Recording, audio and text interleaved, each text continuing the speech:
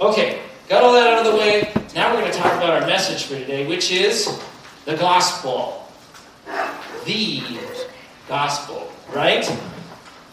Now, I have to confess, as I've been thinking about it and praying about it and going through this, I feel like maybe I've tricked you. You may remember if you were here a couple weeks ago when we kicked off the series, I said, oh yeah, we're going to focus on Galatians. We've been talking about topics and themes and kind of going through those, but we're going to really focus on a book of the Bible here. And that's true, but I kind of tricked you because Galatians really has one central topic and theme, and that's the good news. And so we're really going through this series about the good news. As it says here, I almost wonder if on our slide we could have flipped Galatians and a New Gospel Life and had Galatians be sort of the subtitle and New Gospel Life be the title. Because that's really what we're talking about, and we're just using Galatians as this way to sort of frame it and talk about it. And so, as we like to do, we like to just give like a quick overview of what is the gospel. Some of you are here kind of going, a gospel? Like, that's kind of something? I don't know what that is. Well, here it is. And we got a couple versions of it for you today. Here's the first one. We've shown this a bunch of times, right? You start with this, and God has a design. And my sin has broken that design and landed me in this world of brokenness.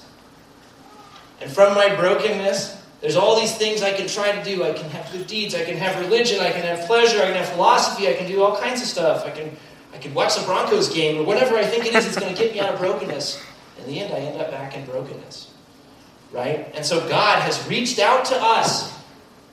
The only way we can have a right relationship with Him is that He reaches out to us. And so He does in the person of Jesus Christ, who comes to earth, lives a sinless life, dies and takes the penalty for our sin on the cross, rises again, and gives us the opportunity. And so this is a free gift, and all we have to do is to turn and believe it. And in doing that, God's grace works through us and gives us the opportunity to recover and pursue His design. And that's really the gospel. Now, if you want a more in-depth version, it's right here on the whiteboard. And this has a bunch of verse references, and it talks about really this same thing in sort of a more detailed perspective. And so you're definitely welcome to come up and take a look at that. Or if you are new and you've never heard this before, or you'd like to know more about it, you probably have seen on your Connect card this little box that says, I'd like to know more about having a right relationship with Jesus. And if you check that, I'm going to contact you because I'd love to share that with you. So don't be afraid. We'll just grab a coffee or something and I'll share it with you. I'd love to do that. And so we'd love to talk about that more. But we're talking in this series about the gospel. And so we've learned some things about the gospel. What about the gospel? You may have a note page. Hopefully it's got passed out to you. You got pen and pencil or whatever. You can take some notes if you want to, or you can scribble and do doodles and draw pictures or whatever you want to do. You got a piece of paper in front of you. So anyway, the first thing, what about the gospel? What have we learned about the gospel? Something I alluded to just a few minutes ago is that the gospel brings us reconciliation with God. I think most of us, all of us, probably realize at some point in our life we come to this realization that I am not reconciled with the Creator of the universe. My sin has landed me in that realm of brokenness. And so the gospel is unique, is it's the only thing that really brings us reconciliation with God.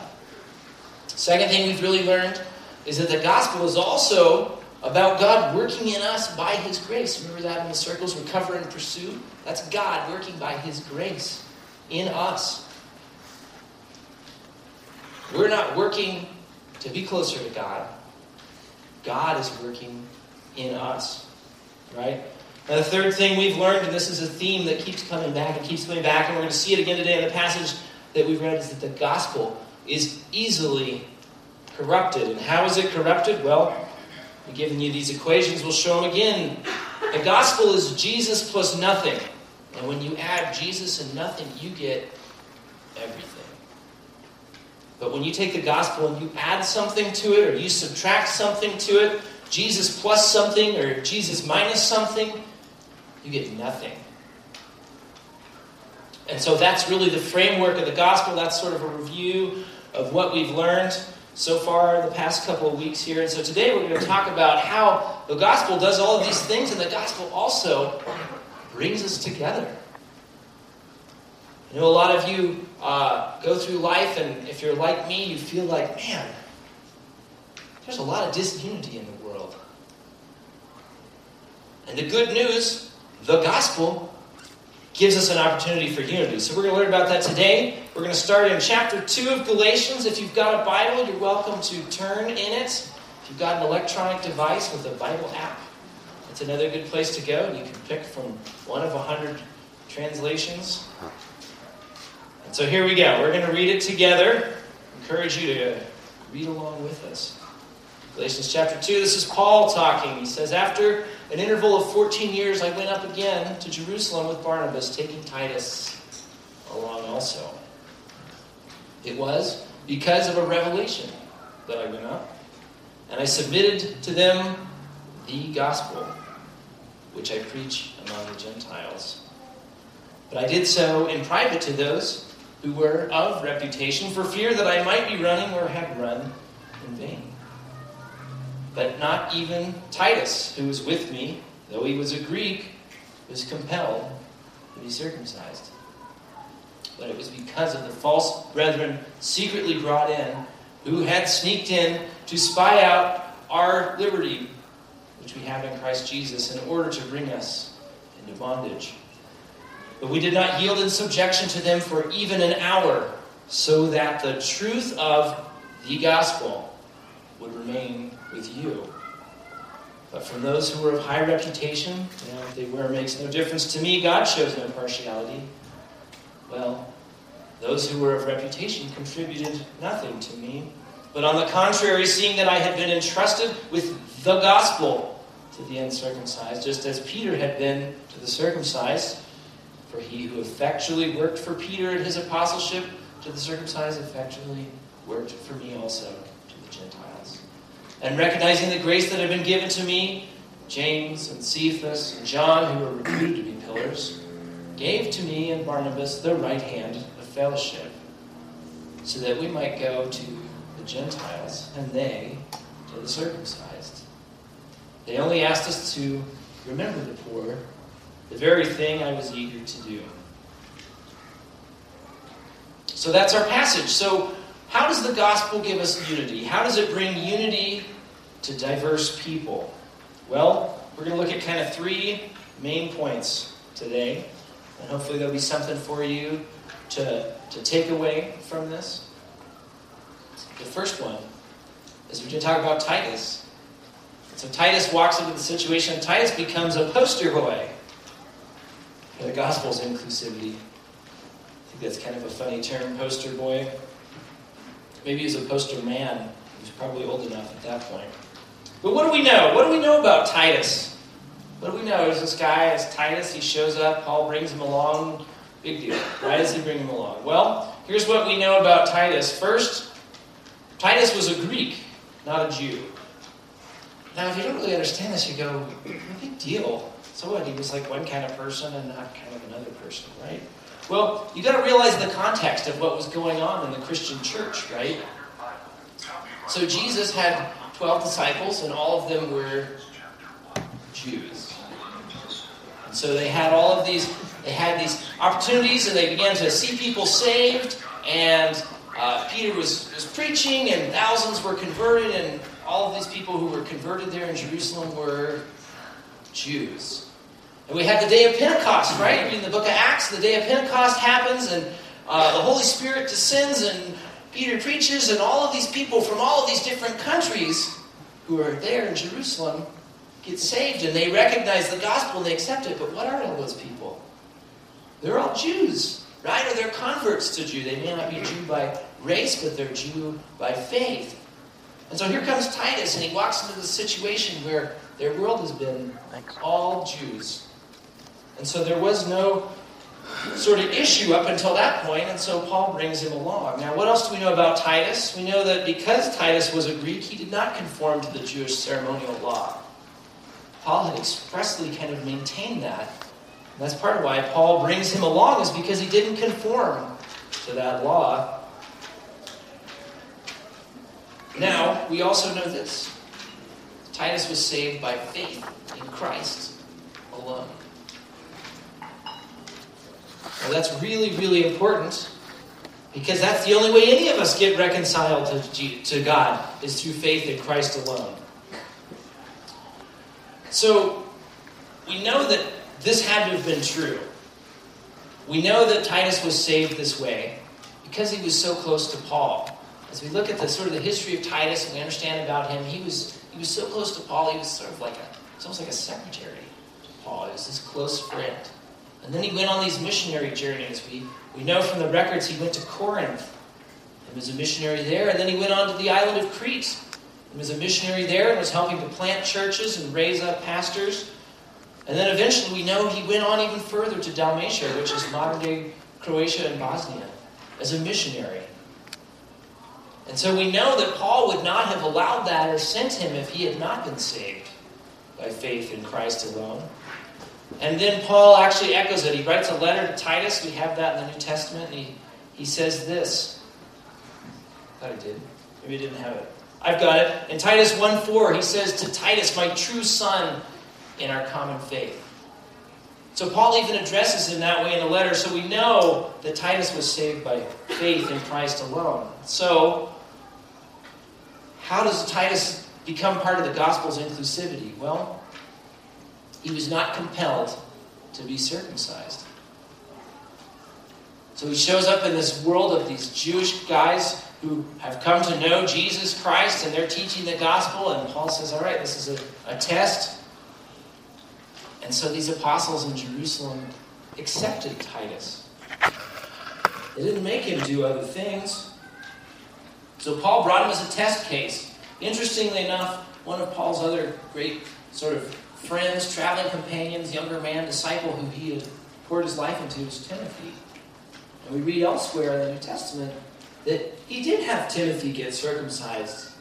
Contextually, because he was reaching out to Jews in that situation, and so he knew he had to do that with Timothy. But he didn't do that with Titus.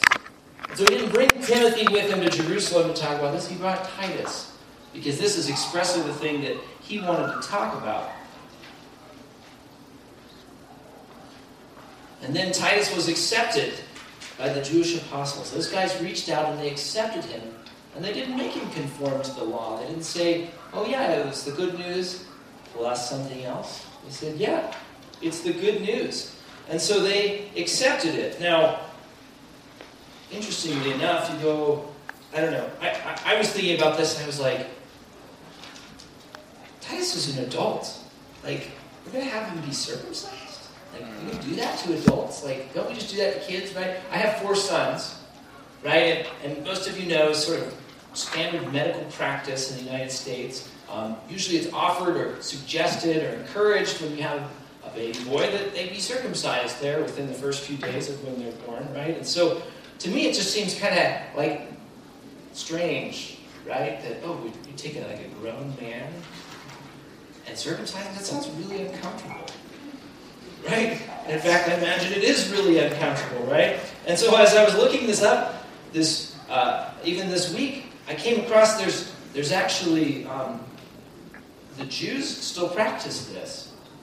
That if somebody converts to Judaism later in life, or they're in a situation where they can't be circumcised, or in their culture where they're not, when they're young, and there's this opportunity when they're older, there's doctors who perform this. I found an article, the title of the article was, Never Too Late for a Circumcision.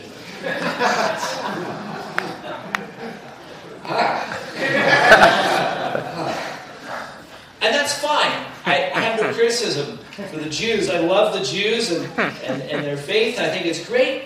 But why do they do that? I mean, in some ways, actually, Abraham was circumcised as an adult. We see other instances of adults being circumcised, and even though it sounds painful, why? Why is that done? Well, to Jews, circumcision is a symbol of being clean before God. It's a symbol of cleanness to them. But in this case,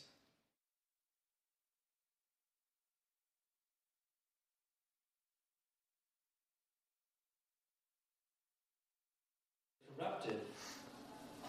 And so perversion of the gospel has always been a major obstacle, and it always will be a major obstacle. Let's remember that as we go along. And so what are some things we see today? What are some Modifications of the gospel. Well, I think they come in a few forms. One of them is, we talk about Jesus plus something. It's that adding. What are some things that are added, right? So we know John 3:16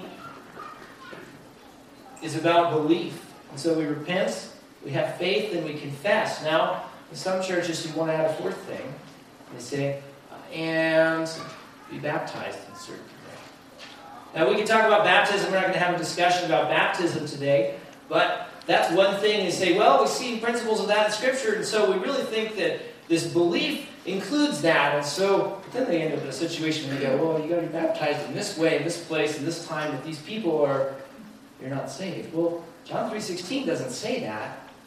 Jesus didn't say that. Paul didn't teach that. That's not the gospel.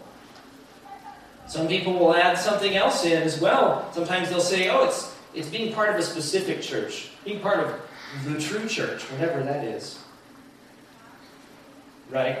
There's some who will say, oh, you've got to speak in tongues a certain way. You've got to be sort of filled with the Holy Spirit in a certain way. So you repent, you have faith, you confess, and you do this other thing that has a physical manifestation. And we don't see that in Scripture. We don't see that's not the gospel Paul was teaching. People throw in all kinds of crazy stuff. You got to abstain from alcohol. You got to live in a certain way. You got to dress a certain way. You got to do certain things. Those things might all be fine and well and good, but those are not the gospel. That's not the good news, adding those things in. And then there's some who like to subtract things from the gospel. They sort of say Jesus minus something. Well, Jesus minus something also equals nothing, right? And I think a lot of times they're motivated by this hope that they're trying to be friendly. We want to be friendly to people who haven't heard the good news, and so we want to take out some of the things that are really kind of hard about this message. Well, what's hard about this message? We talk about this in our class. There is bad news in here. The first bad news is that there's sin. And sin separates us from God. Well, there are some churches who like to say, yeah, belief is this, but let's say, well, not all sin is really bad, or sin doesn't really have a consequence, or it's really not something to be worried about. Like, Jesus just loves you, you just do these things, and we don't have to really worry about sin. And so they kind of get rid of the doctrine of sin, right? Then there's another one. It's the other part of the bad news. Physical death plus spiritual death equals eternal death, which is in hell. Hell is some bad news, guys. Right? Some people don't want to talk about hell. But they want to say hell is not eternal. It's just kind of a thing maybe some people kind of have to go to. And interesting, I was talking with Rich. As you don't know, Rich is one of our pastors, and he helps shepherd that group that's meeting in Franktown this morning. And even as they were reaching out to people, there was somebody even just this week who he was talking to, and SMO's church background. And the guy said, well, yeah, I go to church. I'm a Christian. I believe in the good news, but I don't believe there's a hell. It's like, wow, okay, so that's going on. And in fact, that's just one example. There's even churches within walking distance of where you're sitting right now who have gotten rid of the doctrine of sin, who've gotten rid of the doctrine of hell. They sort of ignore the bad news because they just want to focus on kind of the good news. But you can't have the good news without the bad news. Because Jesus minus something is nothing, right? Now then there's some other kinds of ways that people pervert the gospel that aren't additions and subtractions. Right? I think what we really have a call, and we really see it as Paul walks into all these different cultures there in the book of Acts and the other apostles, and they're going to these places, and there's an adaptation, not of the essence of the gospel, not of this, but there's an adaptation of what we do to the place that we are and to the people that we're reaching. But sometimes people can over-adapt. And in over-adapting, they can focus so much on pleasing the crowd that they lose the message. They lose the good news. There's other people who go into places and they under-adapt. They ignore the culture. They ignore the people who are around them. They become insensitive to their neighbors. They're insensitive to their geography. And they're not fruitful. There's others who pervert the gospel by being elite. They say, this is the place, man. This is it. Man, we just really try not to do that here at the Firehouse Church. We recognize that God is at work in a lot of different places. And as long as we stay with those essential doctrines, we can have views on some of these other things. And that's okay. We can be united, right? So, that's how people mess up the gospel. How do we get and how do we keep the unity of the gospel? Sort of the focus of what we were trying to talk about today is that the gospel can unite us. And understanding that there's difference and there's different places and people and things, we got to recognize that God has placed, the Scripture is very clear. People have different gifts. People have different callings. We have to recognize those things right there in our passage in verse 7. Paul says, I have been entrusted with taking the gospel to the Gentiles. And Peter and James and John, they've been entrusted with taking the gospel to the Jews. And understanding that they were both taking the gospel to different people. And so they were adapting that message and their methods as they went. So part of that is to adapt. You have to adapt without losing the gospel. It can be so easy. It can be so easy right here in the Highland neighborhood to try to adapt what we're doing to what's around us. It would be so easy to stop talking about sin, stop talking about hell, say, no, life is really good, and you just got to kind of have Jesus is one more thing to add on to your row of all of these things you've accumulated in your life, in your cars, in your houses, in your jobs. And forget the fact that we're broken, that we need reconciliation with God through Jesus. So we got to adapt without losing the gospel. And the third way is we can cooperate with and support others who proclaim the gospel, despite our differences. And some of that is externally with other churches, right? A lot of times I meet a lot of different people and find out people go to different churches or they've checked out different churches, and you come in here and you're new and you're trying to find where God's leading and stuff. It's great, and there's lots of great churches. I'll help point you to some of them, because I know some of the guys who run those and they're really good. And some of them are just different than us, and that's fine. I think of some examples. I have a friend I've gotten to know. He's a Pastor Dave over in Arvada at a church. And he's not quite old enough to be my dad, but he's older than me. And some of their doctrines that I know of, that he's talked about, or I see kind of on the wall in his church, and I go, no, I don't really agree with that. I don't think that's not really what we see in the Scripture. But when I talk to Pastor Dave, and we talk about the gospel, he's fired up. And he gets it. And he understands that's what's essential. And he's even said, I really see in Scripture there's a need for infant baptism. But you know what? Not everybody else sees that. And that's okay. I still love you, Greg. And I'm for you, and I'm praying for you. And so we have a unity. Pastor Dave and I have a unity, even though we have differences, because we're both proclaiming the gospel. I think there's another pastor I've referred to before, Pastor West.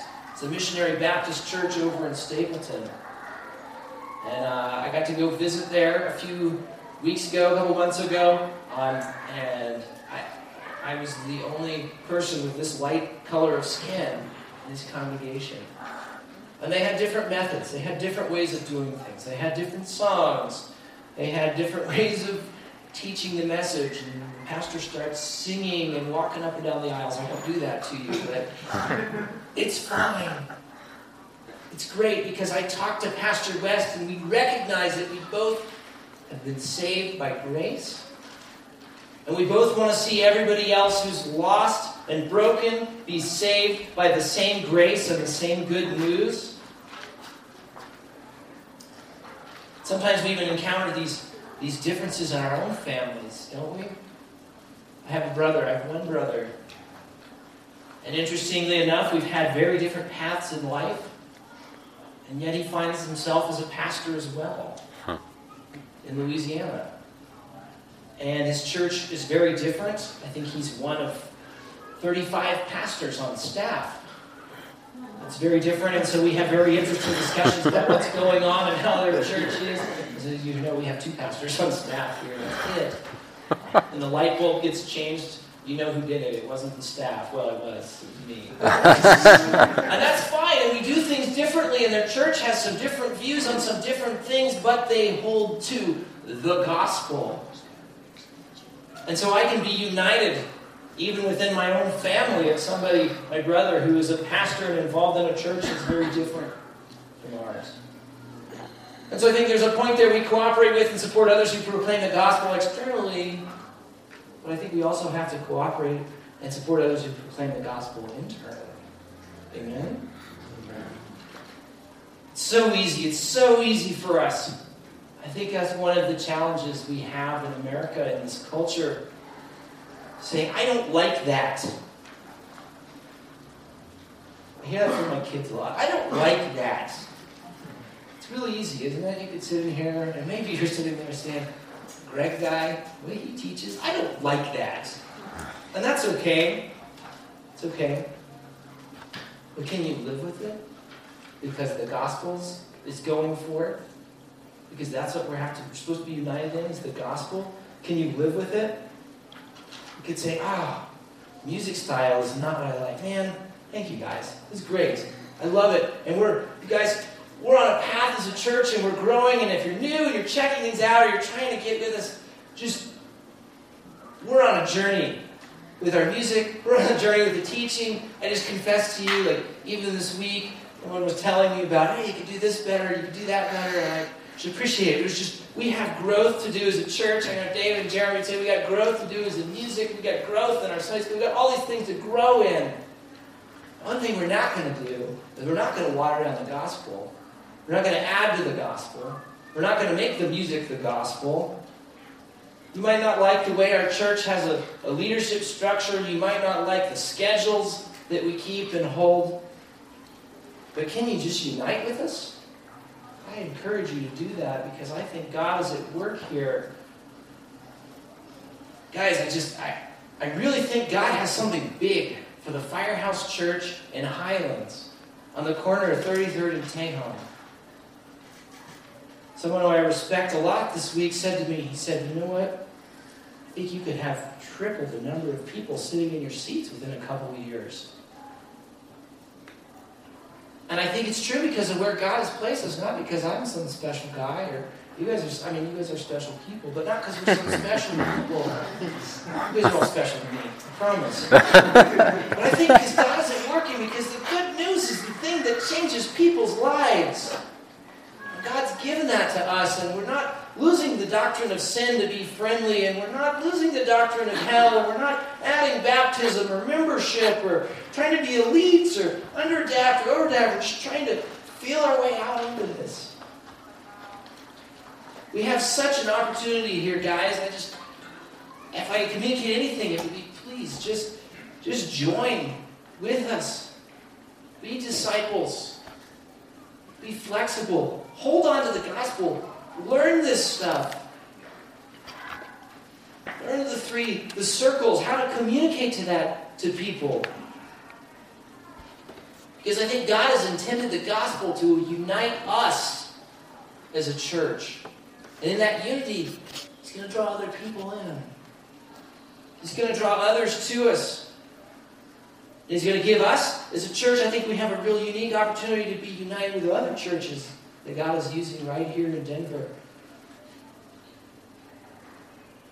And so I'm just trusting that God's going to allow us to really carry the gospel and proclaim it to others and give us an opportunity. And that's just my heart. And so that's my question to you is, will you let Him lead you into that and join with us? That's really my heart in this passage. Let's pray. God, I'm so thankful for the good news. Above all, God, that you saw fit to reconcile me, the worst of sinners. And that reconciliation is not because of what I do or have done, good I want to do. I thank you for how you even laid that on my heart as a young man. That the good I could do was from your grace. It was your grace working through me. God, we just keep repeating the gospel. We keep talking about it, but it's because it's so important, because we have to preach the gospel to ourselves all the time, every day, lest we veer off one way or another. God, help us in that. Help me in that, God. Help us as a church, God. I think, man, I'm so convinced you've planted us right here, God. And I know it's not for my good or my glory or anyone else's glory. It's for your glory. And so it's so that people will be reconciled and come into your family, receive the free gift of eternal life by believing in Jesus. God, help us as a church. Help us to walk down that path. Help us to hold fast to the gospel. Help us to live a new gospel life together. God, thank you for this season. Thank you for the fall. This is a time of thanksgiving, a time of remembering how you sent your Son to die for us. God, we want to hold fast to your good news as we go through this season. In the name of Jesus, we pray. Amen.